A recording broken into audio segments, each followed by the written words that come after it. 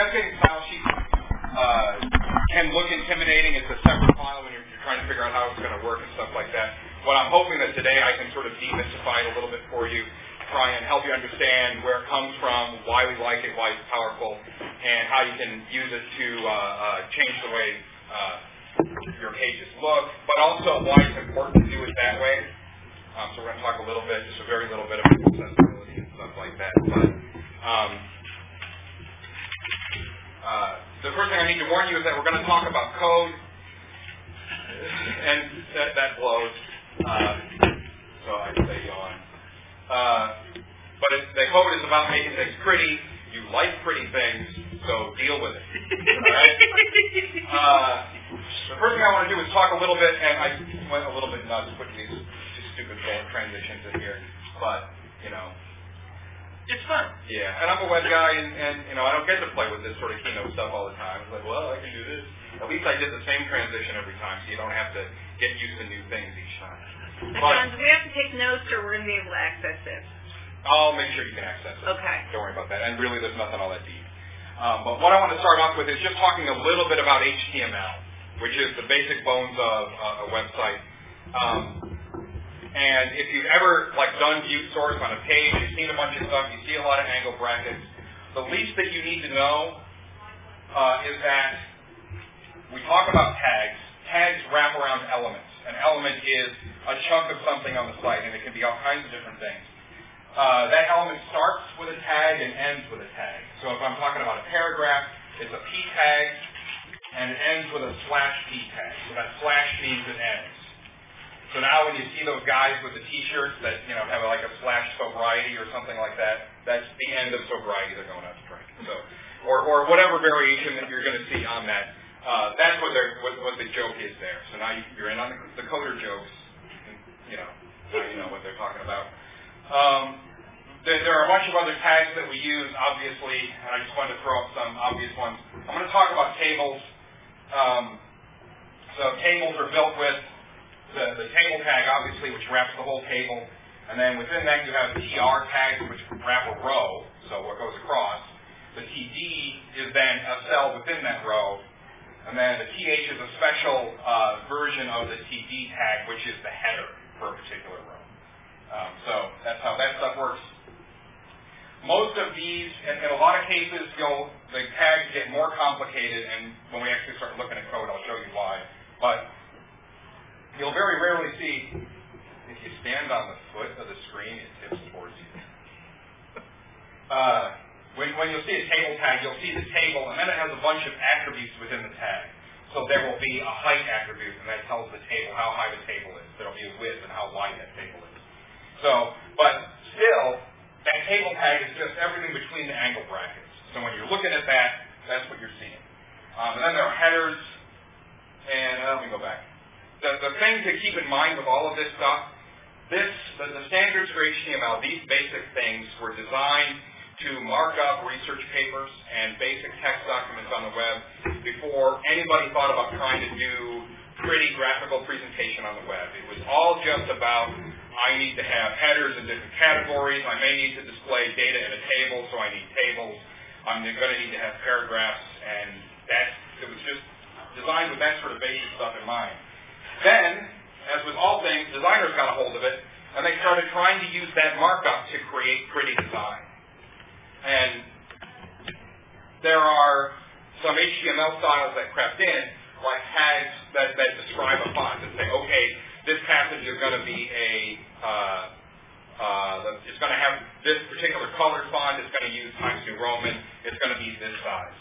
I say those are kludges because that gets away from the real markup, the real purpose of that markup, which is to identify what it is that you're looking at. So is this a table cell? Is it a paragraph? Is it a header of a section?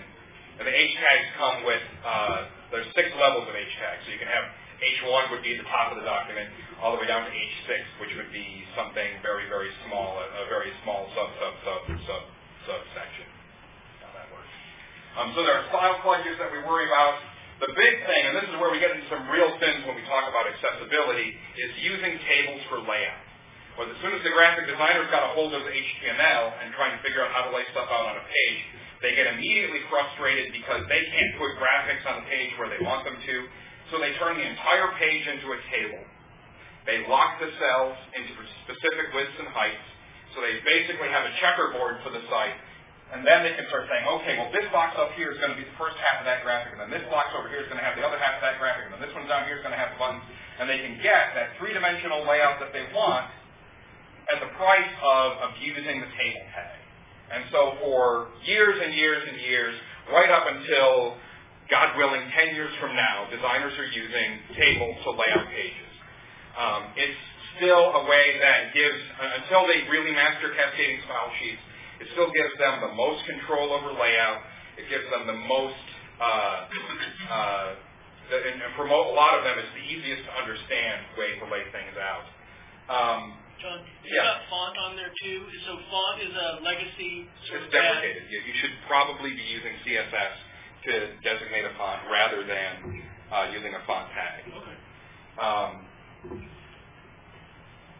I mean, it still works. But the problem with that is it's a little less elegant. As soon as I start getting off the script, I'm sorry. Don't ask questions. Let me back up. So the problem is that with all of this HTML, the content becomes very, very cluttered and hard to read. And obviously, we don't care whether it's hard to read because the pretty presentation makes it easier to read. But we're not the only ones needing to read these pages. And ultimately, the biggest downfall is when we start trying to make pages that are also going to be accessible to handicapped people. So, especially if you're trying to build a layout with tables and you want to have a layout that everything fits in a very specific way, what you'll find is people want to specify the exact pixel height of each character. So I'm going to only have rather than using something more flexible like an EM width or something like that, they're going to use a 10-point font or a 12-point font or an 8-point font. And once they do that, they lock that down, and then somebody who comes to the website with a browser that's designed to try and make it, or most browsers will let you make the text bigger. That won't always work, depending upon the browser, depending upon the way it's coded. You won't always be able to expand the size of the text, and then that person can't get the large print version of the site. And the large print version breaks all the design elements and stuff like that anyway. It's also really cluttered for somebody who's using a text reader to read a page, somebody who's blind who can't see the page at all. They don't care about all those tables. This was really, really eye-opening. When I first started working on websites at WSU, all my background was creative writing, so obviously I ended up in web work. There was this mandate that came down from the state that all web pages needed to be ADA compliant, needed to meet these certain standards. And we went to seminars and we talked about it, and they said you should use cascading style sheets, and we said, what the heck is cascading style sheets and all that sort of thing. But they took a reader, and the trick with a table tag is, especially when you're using it for layout, you got the table, and then you're going to have your table row, and then your table cells. Okay, and remember that this table row is the first row, and it's going to go across the top, and then I'm going to close that row off, and I'm going to have another one here. Now, what happens is, and I'm not closing these, I'm not going to worry about that, since this is just really quick and dirty. Almost always, because of the way we understand information and the way it gets presented to us, the information that's unique about that page and the person really came to that page for, you've got a header across the top, you've got navigation down here, down the left side. So that information that they really want is in the bottom right corner. So in the table, that's going to be in the very last cell of the very last row. Now what the readers do, and there may be smarter readers now, but when I was back at WSU and we listened to this, the reader goes through and reads all the tags. So it says table, table row, table cell. And if there's just an image in that cell and it doesn't have an alt tag that tells them what it is, it just says image, file name, so-and-so. And they just rattle through this, and they have to wait for ages until they get to that last cell in the last row to get that piece of information. It's brutal. If you're lucky, somebody labeled cells and you can skip through them without having to listen to it to see what's in there. If you're really lucky, somebody figured at least this much out and moved the navigation side to the other side. but that's still going to only save you a few table cells to step through. So if you're an ADA wonk, if you really care about being accessible for people using readers and stuff like that, table design is brutal, it's wrong, and we just shouldn't do it. So that's a big part of the reason why we love CSS. And that's actually the second one on this slide, so I'm just going to click through these. Never let. And now I've gone too far. So, but the other thing that I want to talk about is the way, by defining a style sheet that's accessible and used by every page on your site, you're able to define the behaviors of things like text and stuff like that site-wide with one particular change. So if you want to change, you've got a wild hair, you decided all of your text needs to be purple, you can go in and specify that all your text will be purple in this one style sheet, and that goes site-wide. Or change your copyright at the bottom. Yes, and your copyright is purple. So that's why this stuff is important.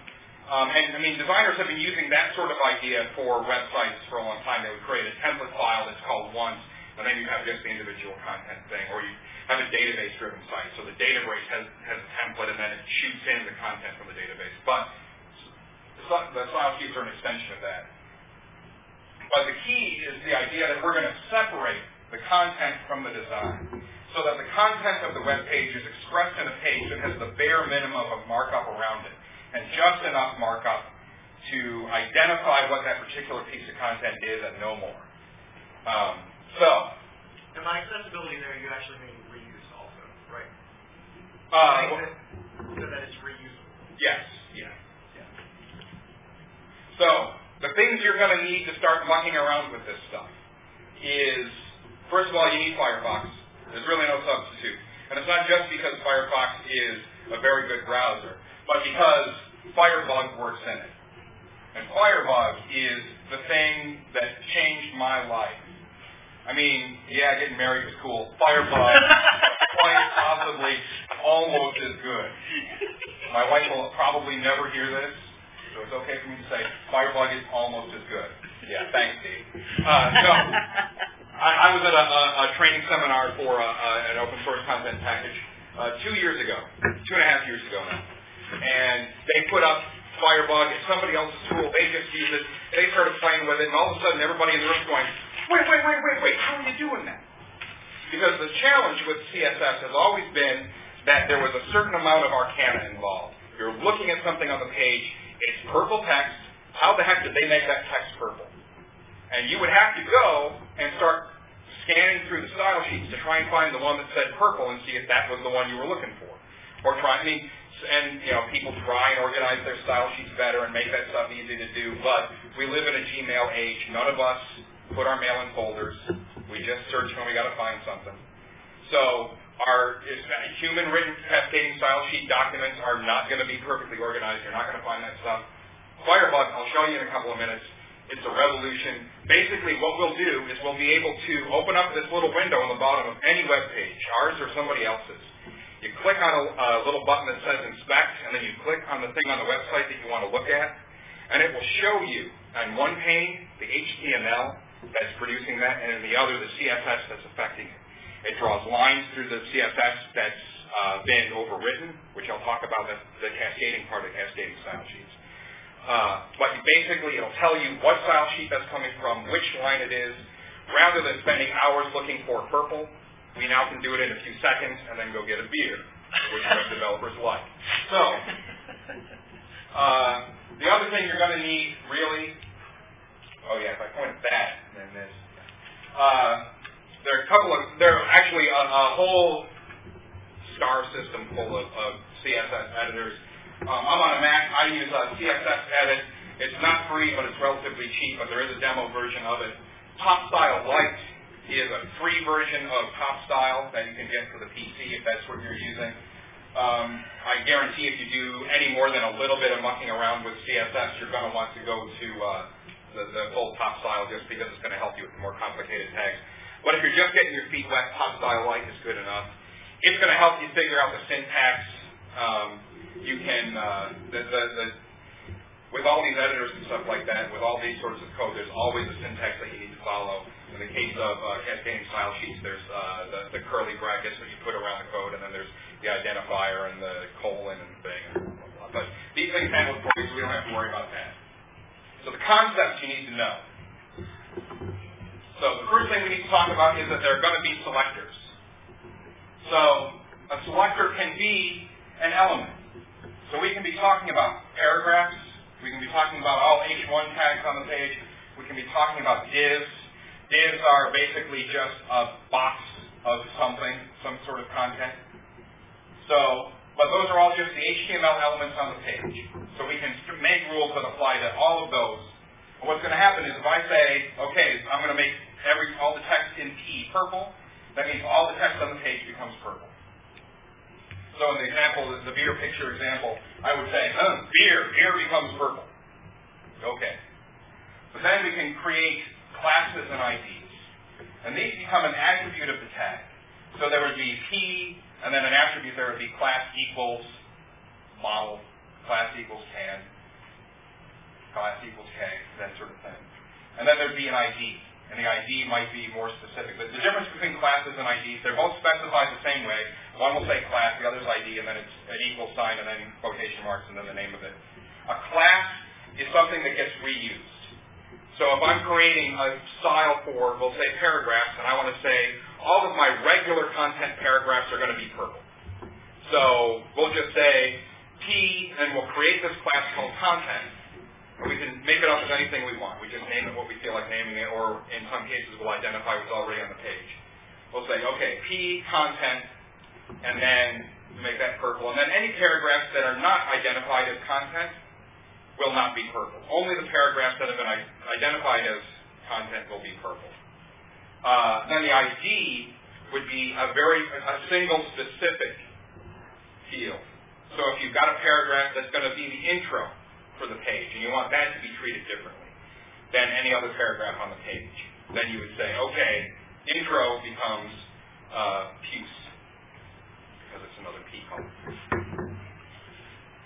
So, is that clear enough? It will, I've got this set up so that I won't rattle through a bunch of stuff, and once I start actually showing you some code, it'll become a little bit more clear.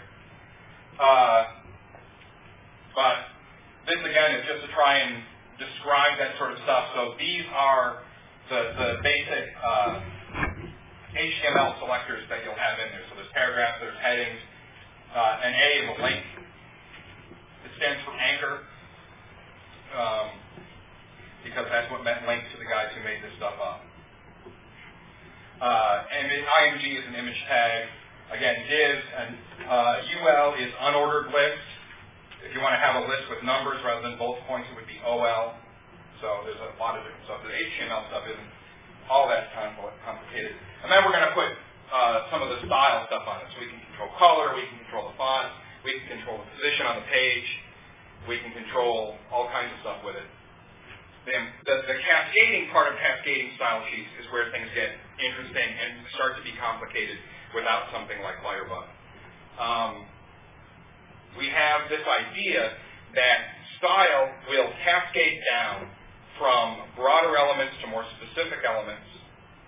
So if there's that body tag that says everything on this page is the body. I can put styles on that body that say, okay, all the text on this page is going to be purple, and it's going to have a 12-point font. Or it's going to have a small, we'll try and use small, extra small, the flexible definitions of font rather than point font, but whatever we're going to say there. Then I can specify paragraphs and make paragraphs different, so that all the text that isn't in paragraphs would still have that purple and 12-point that we define for the body, and only the paragraphs would have that new thing. So there's a style we can put on a paragraph that says indent. So we want to have paragraphs indent rather than using the web standard of the space between paragraphs, which we would have to take out.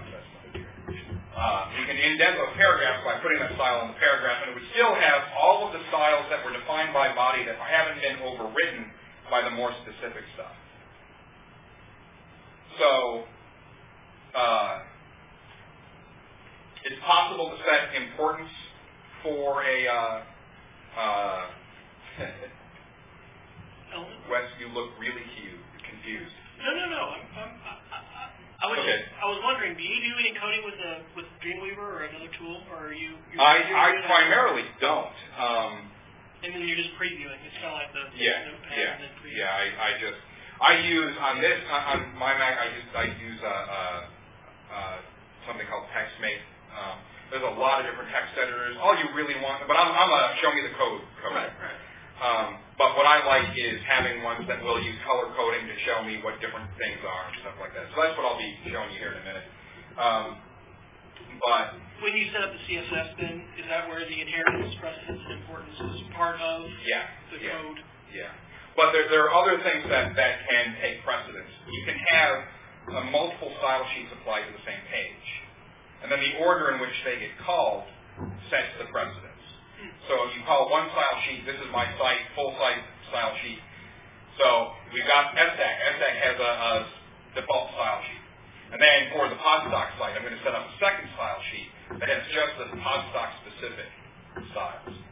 So then you don't have to go to the trouble of defining everything. You've already got a base. Right. It's just the special things that are defined out. Right. Just the stuff I need to overwrite to make this stuff happen. And then it is possible. Sorry? Or the ability to overwrite. Right. Right. To overwrite code to a style that you don't want. Right. And then it is possible, though, to mark a particular style as important that will keep it from being overwritten unless there's another important thing. You almost never use it very often, but every once in a while somebody gets snooty and decides something's important. So this is another diagram to try and explain the cascading thing. You've got stuff that we've defined for the body. All of that will pass down to the div within the body. That stuff will pass down to the H2 within the body and the paragraph within the body, and the link within the paragraph within the div within the body, and the image within the paragraph within, which is actually, maybe that image is within the link because it's a clickable link, or a clickable picture, within the paragraph, within the div, within the body. Can you explain why divs are used? Divs, there's actually two very closely related things, divs and spans. And we use them to create the same sorts of fields that we did for bodies, for tables. So for a table, we wanted to have, let's say, a thing over there, a box there, and this was going to be our banner ad area we wanted to have down that side of the page. In tables, I would have to create these rows. So I can have a row there and a row there, and then this would be one cell at the end of that row, and this would be another cell at the end of that row. With divs, because I can give them absolute positioning and say, you know what, this thing is going to appear in this part of the page or this part of the page, I just create that box and shoot it over there. So I don't have to have any of that other intervening stuff. So, and we'll be demonstrating that. But it's to really draw the boxes on the page. Right. It draws the boxes. Divs and spans draw the boxes. There's very little practical difference between divs and spans except for a little bit of default behavior. Divs are what we use more often, but a span doesn't. If a span is being used within the flow of content, it doesn't break the flow of content when it ends and start something new. So you can have a span within a paragraph. So if you wanted to say this particular sentence is very important, so I want to mark it in a special way. Maybe make the text bigger, make it purple, whatever we're going to do. You can do that with a span. If you did it with a div, it would break the paragraph up. So that's the only primary difference. But those are behaviors that we can change with the styles. I think we mostly use divs most of the time because we do want it to break that way, and it's 3 characters instead of 4 to type. We're lazy. So what can CSS do? This is a site that was created by this guy. This is the book that just came out. Dave Shea, the designer and developer, he created this site as a showcase for cascading style sheets. And what this site is that's great. You can go to it at csszengarden.com. He's basically taken a page of standardized HTML. It describes what the project is within this. And then he applies his style sheet to it. And then he invited other people to use the same HTML and just define a style sheet for it. And then he's showcased them. So this is a set of ones we can click to, other designs on the page here. And there's archives. There's actually maybe a couple hundred designs there now. Because I was afraid that the internet might be slow today, I took pictures. So this is another one of those designs.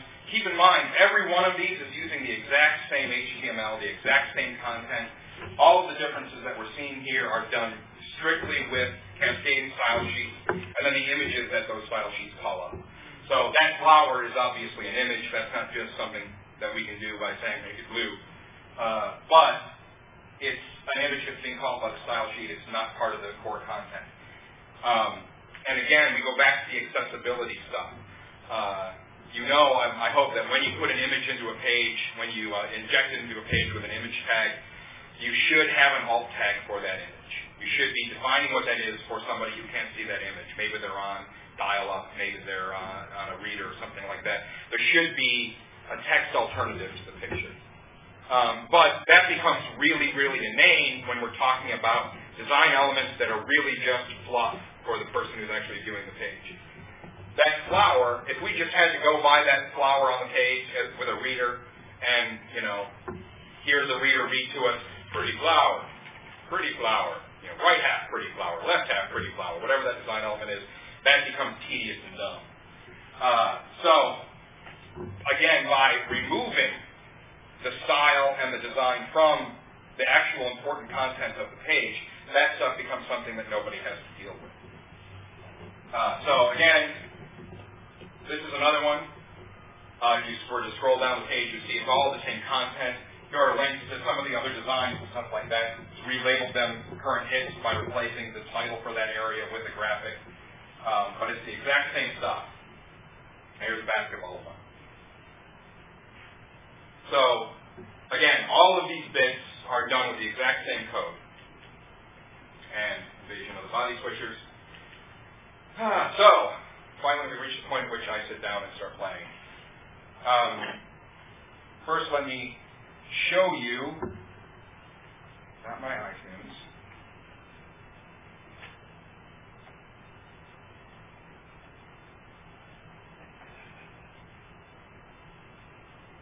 So this is the basic HTML of the page that we're working with. And I'm using his stuff. And so we're just going to start playing around with the style sheet. So the title is CSS and Garden, the beauty of CSS design, etc. Now, what you can barely see, because I've got Firebug set up, there's a little bug right here that I can click to turn it on. So I go, and I turn Firebug on. Yeah.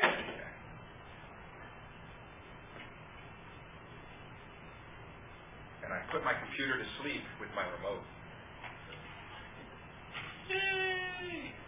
Hello. Okay. All right. Well, while I try and wake this up, there are a couple of concepts in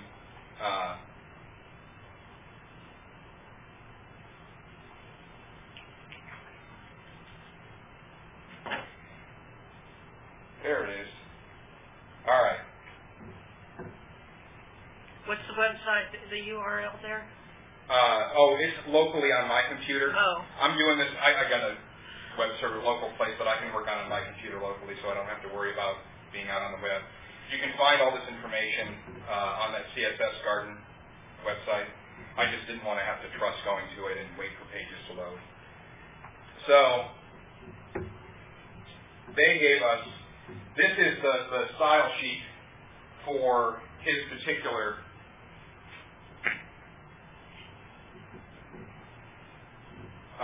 this is the style sheet for that CSS Garden site, the very first one, the sort of Japanese-looking one. So we've got, this is just the basic HTML for the HTML tag itself, which wraps the whole page.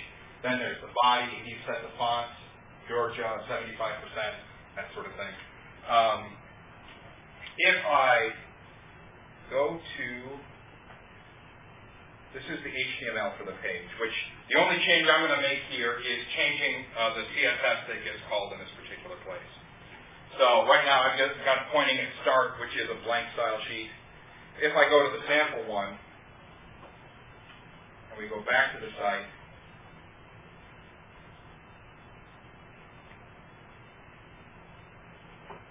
we'll get the same look and feel and And the point of having it on my server is that we don't have to wait for the page to load.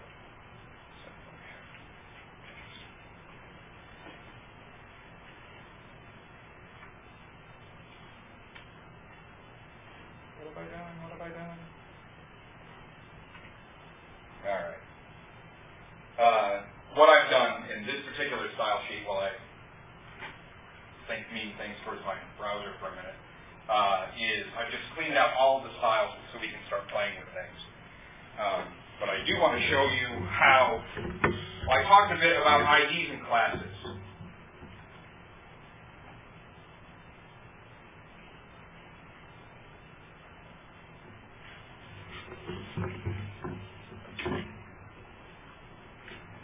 And it's kind of hard to see. I kind of want to, Apple Plus doesn't seem to work here, so let me try.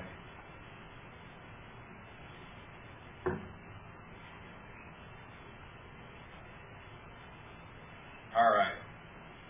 So here, this is, again, the HTML that creates that page. So here, I have some divs. This has the ID page header. So this particular div contains the page header. Because it's an ID, I know I'm not going to use that div again, that ID again. So that just appears once. There's an ID, quick summary, one for preamble. Then here's some text. Again, here are spans. We use the spans within, other tags, and divs outside. So once you start being able to get your head around what these tags mean, the HTML at least becomes easier to read. So Are there spans that there's a lot of extra markup in this particular document so that he could give the designers a lot of extra stuff to work with. For instance, if I go back to the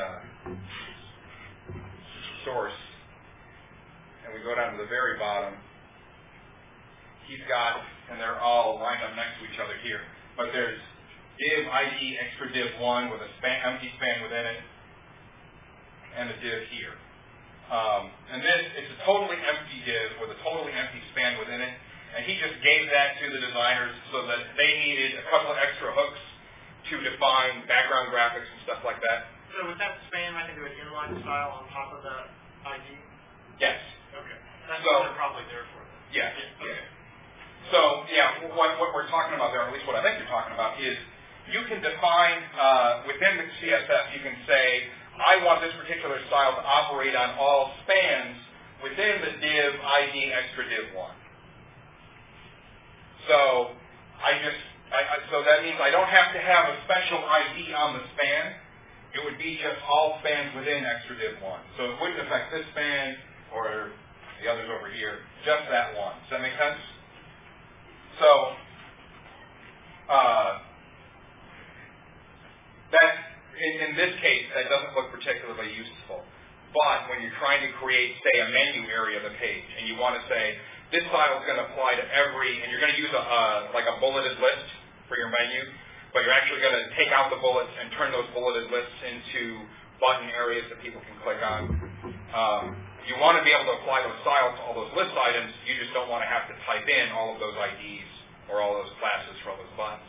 So you create the div or the wrapper for that list that says this is the menu list, and then every list item within that menu list gets that style, but no other list items on the page would, unless those were also within a menu block. So if I can make my browser behave a little better. You need to turn on your web sharing or something like that? Is that how it's running? Or? No. There you go. It's just, so this is a design, I didn't download any of the background graphics, so they're not there, but you can see the basic layout of the text and stuff is there. But let me go back to the actual page, and I'm going to change this to my start style. So when I go back to the browser again, we've gone back to the basics. So in this HTML, we've got all these text areas. We've got benefits, we've got requirements. Let's say, for example, we want to take this requirements area and move it out of the flow and off to the side. So we'll go into our style sheet, And well, first I need to actually look at the code on the page, and I'll use Firebug for this one. This is the beauty that is Firebug. So we've got that requirements area. I can click, inspect, and click on requirements, and I mouse over until I've got that box area. And so it's showing me here that that is div ID requirements. There's also benefits, participation, exploration, all that stuff above those. Right now there's no style operating on those because I'm using a totally blank style sheet. But I can go find requirements in my blank style sheet, and we'll put some style on it. It's not blank. So this is, and again, just for the sake of demonstration, I'm using this particular style sheet that has nothing in it, but I've got all the indicators and stuff, all the selectors on it. So I just need to find requirements.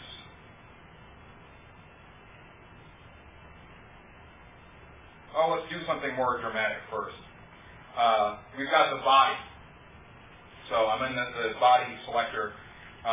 What would we like to do? Let's make all of the text garish and red. So I actually select a font. And this is made much easier by the presence of the tool for this. I don't actually have to write the code for it. And again, this CSS I could paste into something like Flirt or Twitter to modify those sorts of things. Usually they'll give you the defaults, and you can just paste those into a program like this and then make your changes and paste them back in. Save a version where it's not hosed. I mean, the great thing about those things is you can always reset, so it's a great way to experiment. I'll actually show you the other thing that is to love about Firebug.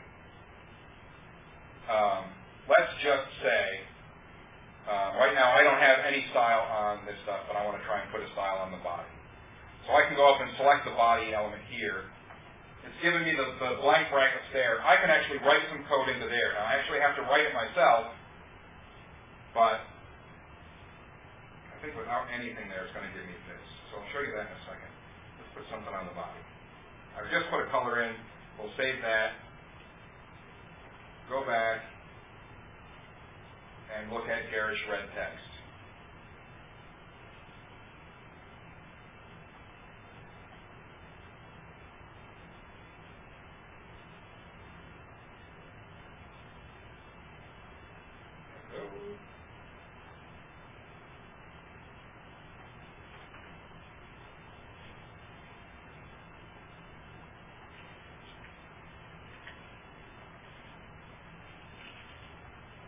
There it is. So my text has gone all red. If I bring Firebug back and inspect that body, I can see over here that the area that I've clicked on is inheriting from the body the color red, this code for that particular color red I picked. So if I've changed my mind, well, let's do something else. We will do font, family, and we'll go Arial. So I've just changed the whole site to Arial. And that's all very exciting. But the best part about this is in Firebug, I'm able to experiment with like this and see what's going on the page. And it's not live. It's just in the browser window that I'm in right now. If I refresh, the changes that I just made, like the change to Arial, will go away. So if I just do a refresh now, I'm back to the Times New Roman that is the default. So this is a great way to experiment with the changes you want to make before you save them into your file. It's a great way to, the other thing it'll let you do is turn off styles. So if I go back in here to the one that they did, and so now I've got their look and feel. If I decide to inspect their requirements area, I can see the styles that they put in there, and I can start turning things off. I just mouse over it, and it gives me the little circle with a line through it. So I can change the color, and now it's gotten blacker. I can change the font, and just turn off all their styles and see which one is doing the behavior that I want to do, and say, oh wow, that was it. You just click there to turn it off. You didn't have to delete it. No, you just turn it off. You can turn it back on again. Oh wow. So it's a great way to learn about the styles that other people are using, cool. and say, how did they get that over there on the right hand side? How do they get that to float where they're having it float? How are you going to get that color to work? Just open this up on anybody's site and start turning their stuff off. It's, you're like the kid in the elevator. And you turn it back on, and it can be great when you're looking at your own site trying to figure out what you were thinking last week or 2 hours ago when you made this change, why you did it that way. It's a great way to try and see what's going to happen. So that part is huge. But how do I get the code out? You can copy it and then paste it into your other program if you want. In most cases, I just use it as a playpen, and then I'll go in and make the changes in CSS Edit or one of the other programs. I'm doing this live on a site? Well, this change is just in what they call the DOM. It's just in my instance of the browser window right then. So it's not being changed on their site. Right. But if I'm doing it live, but I'm really doing it on my download, okay. How do I steal their whole site? Oh, how do you steal it all? How do I steal their whole CSS after I make the changes? Well, the easiest thing to do, you can say... How do I model? It's an homage. How do I model? If you click on the style sheet, the link to describe the style sheet, it'll give you the whole style sheet here, and then you can just grab the whole thing. Because the browser's loading both, and then it's just showing you. Right. Because when you normally go to view source, it's showing you content, not CSS. Right. But you get the link to the CSS, you can steal it there. Yeah, we could just go in the browser window to that style sheet and look it up and just see the style sheet that way. But this way, it's just a click. We've been stealing each other's codes since there was only one web page ever written from scratch, and it was the first one. And since then, everybody's stolen. I'm not going to type HTML, blah, blah, blah. It's just, we all just steal from each other. All right. I'm actually going to jump ahead Betty Crocker style to another style sheet. And let me show you that style sheet before we apply it.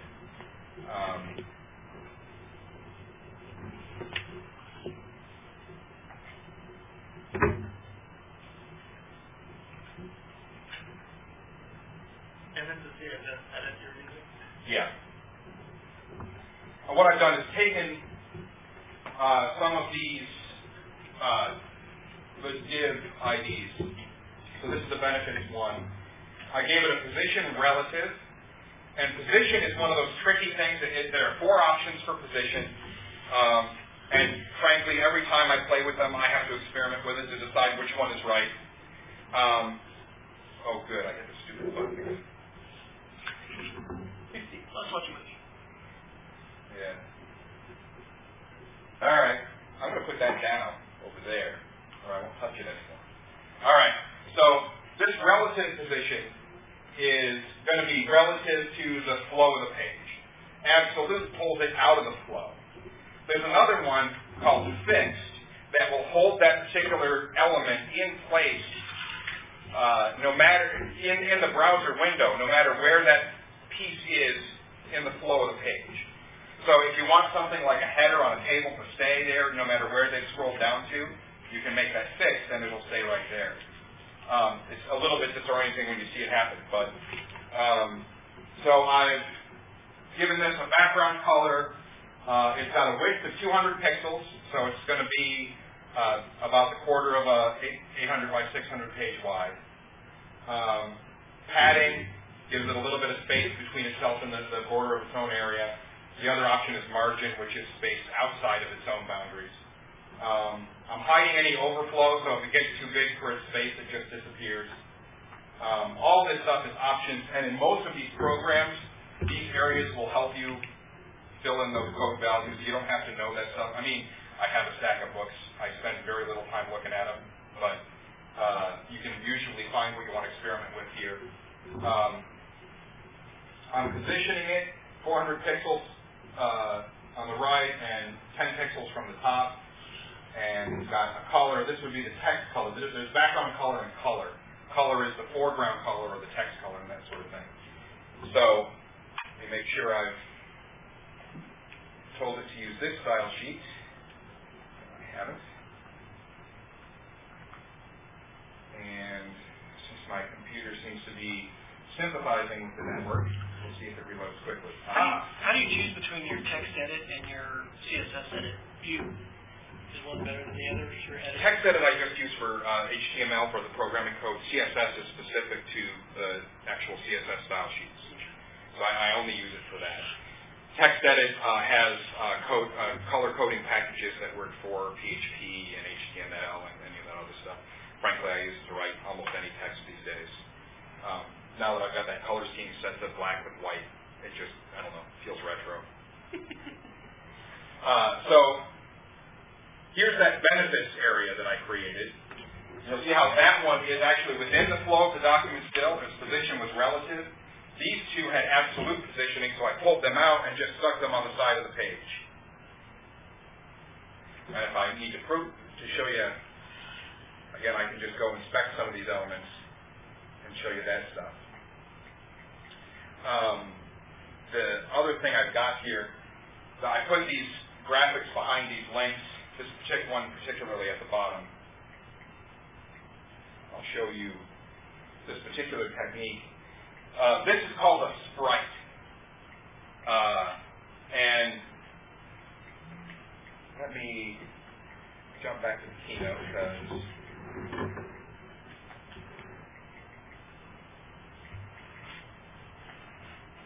I had a version of that graphic to show you there.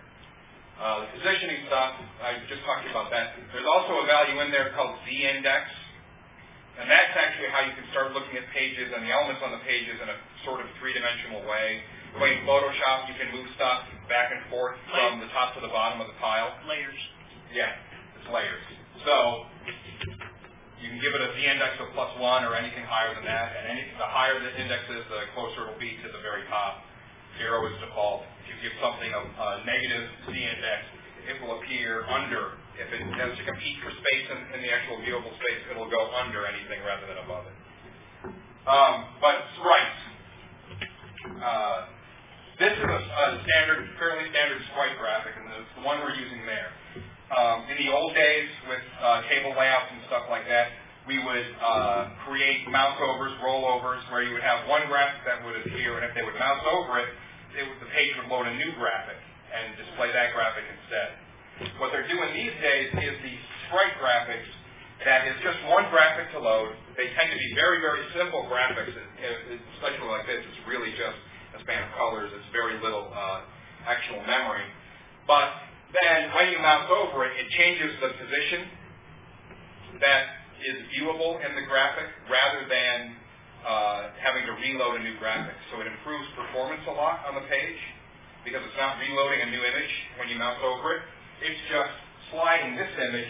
So right now, if this was a menu link, I would have, John's house here, and all you would see is the top bar. It reorders loaded images, so there's no... It doesn't reorder it, it moves it. It's going to change it. I'm showing you the code here. It's like a map in a picture, right? You're actually moving the picture behind the map. Yeah, yeah.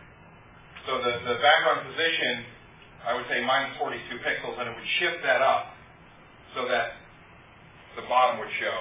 And if I go back to the page,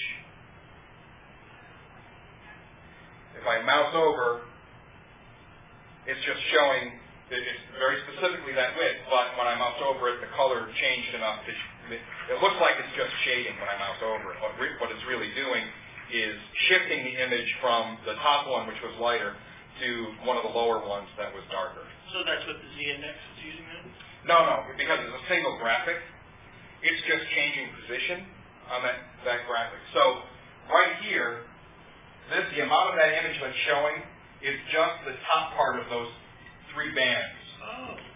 So right now, Actually, right now, so that same image is moving, and it's like you have a window into the piece that you get to look at. Right. Wow. Okay. So I'm only showing the top 42 pixels of that thing, the top band, right now. If I mouse over it, it shows the next one down, which was a little bit darker. So when your code monkeys say something about stripes and figure that you don't understand what they're talking about, that's what it is.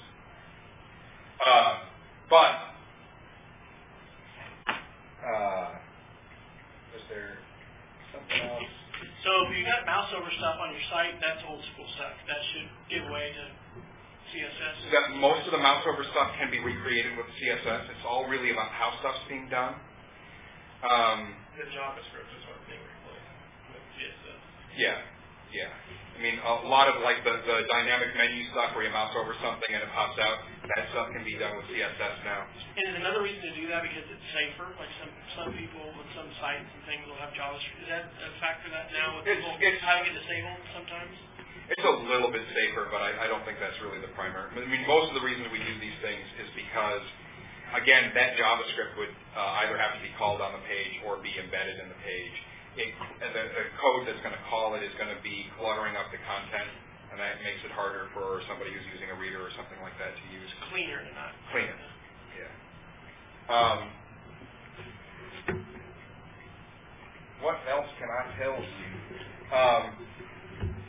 Let me back out a little bit.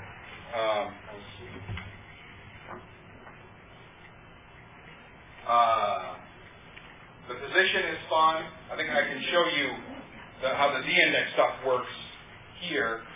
I've got so what is this about area? And if I squeeze the site together, that's going to hide underneath that. Huh. So it just slides right under that. That's because it has a lower z-index value than the rest of it. If I click on that area, why am I not?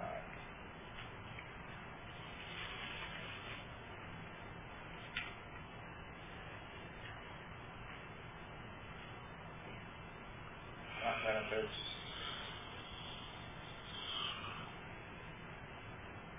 Explanation, there we go. If I change that z-index to 1 instead of -1,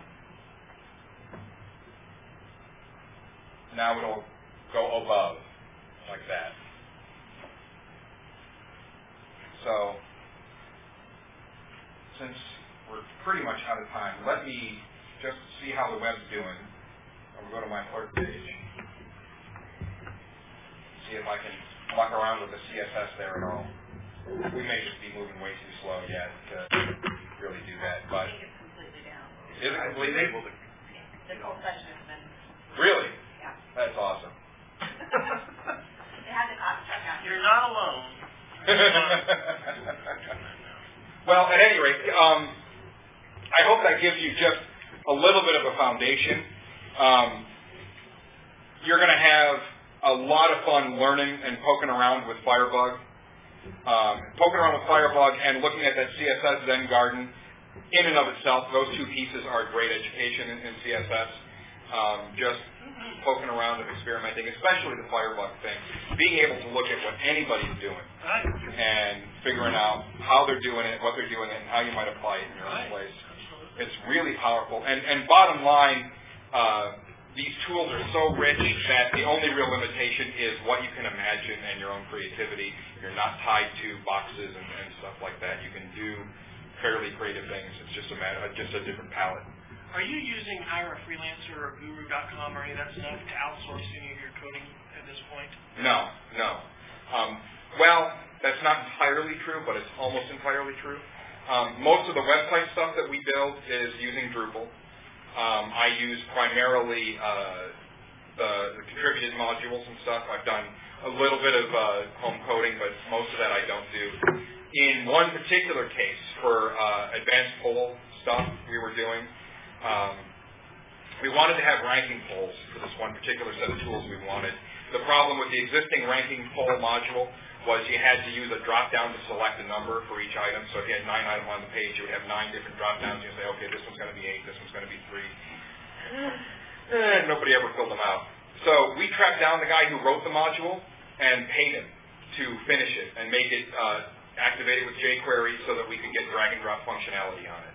He charged us the god-awful $60 an hour, which is, half of what I would have charged him if he'd asked me to do the work. But he was great. He was great to work with. He actually is very interested in voting systems and stuff like that. He works for Rock the Vote.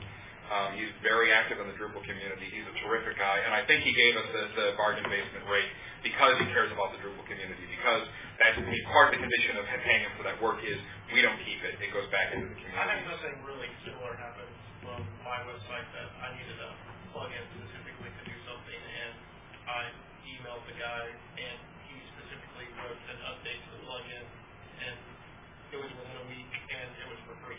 Yeah. So, just release the new version of the plugin kind of thing. The thing is that, especially when you're talking about these open source communities, the guys who are writing these modules, they're really, they wouldn't do it if they weren't passionate about it. And if you're going to, we were in a position where we needed it in like 3 weeks, so we needed him to front burner it, so we said, hey, we'll pay you. And he said, well, okay, I charge $60 an hour. And we said, sold.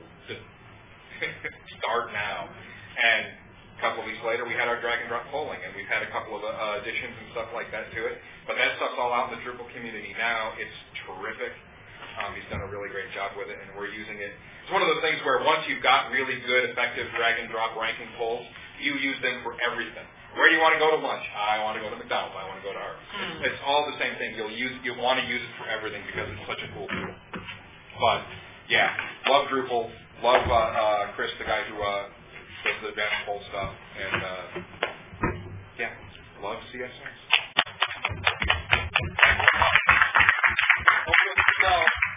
It was code after all. So which books are you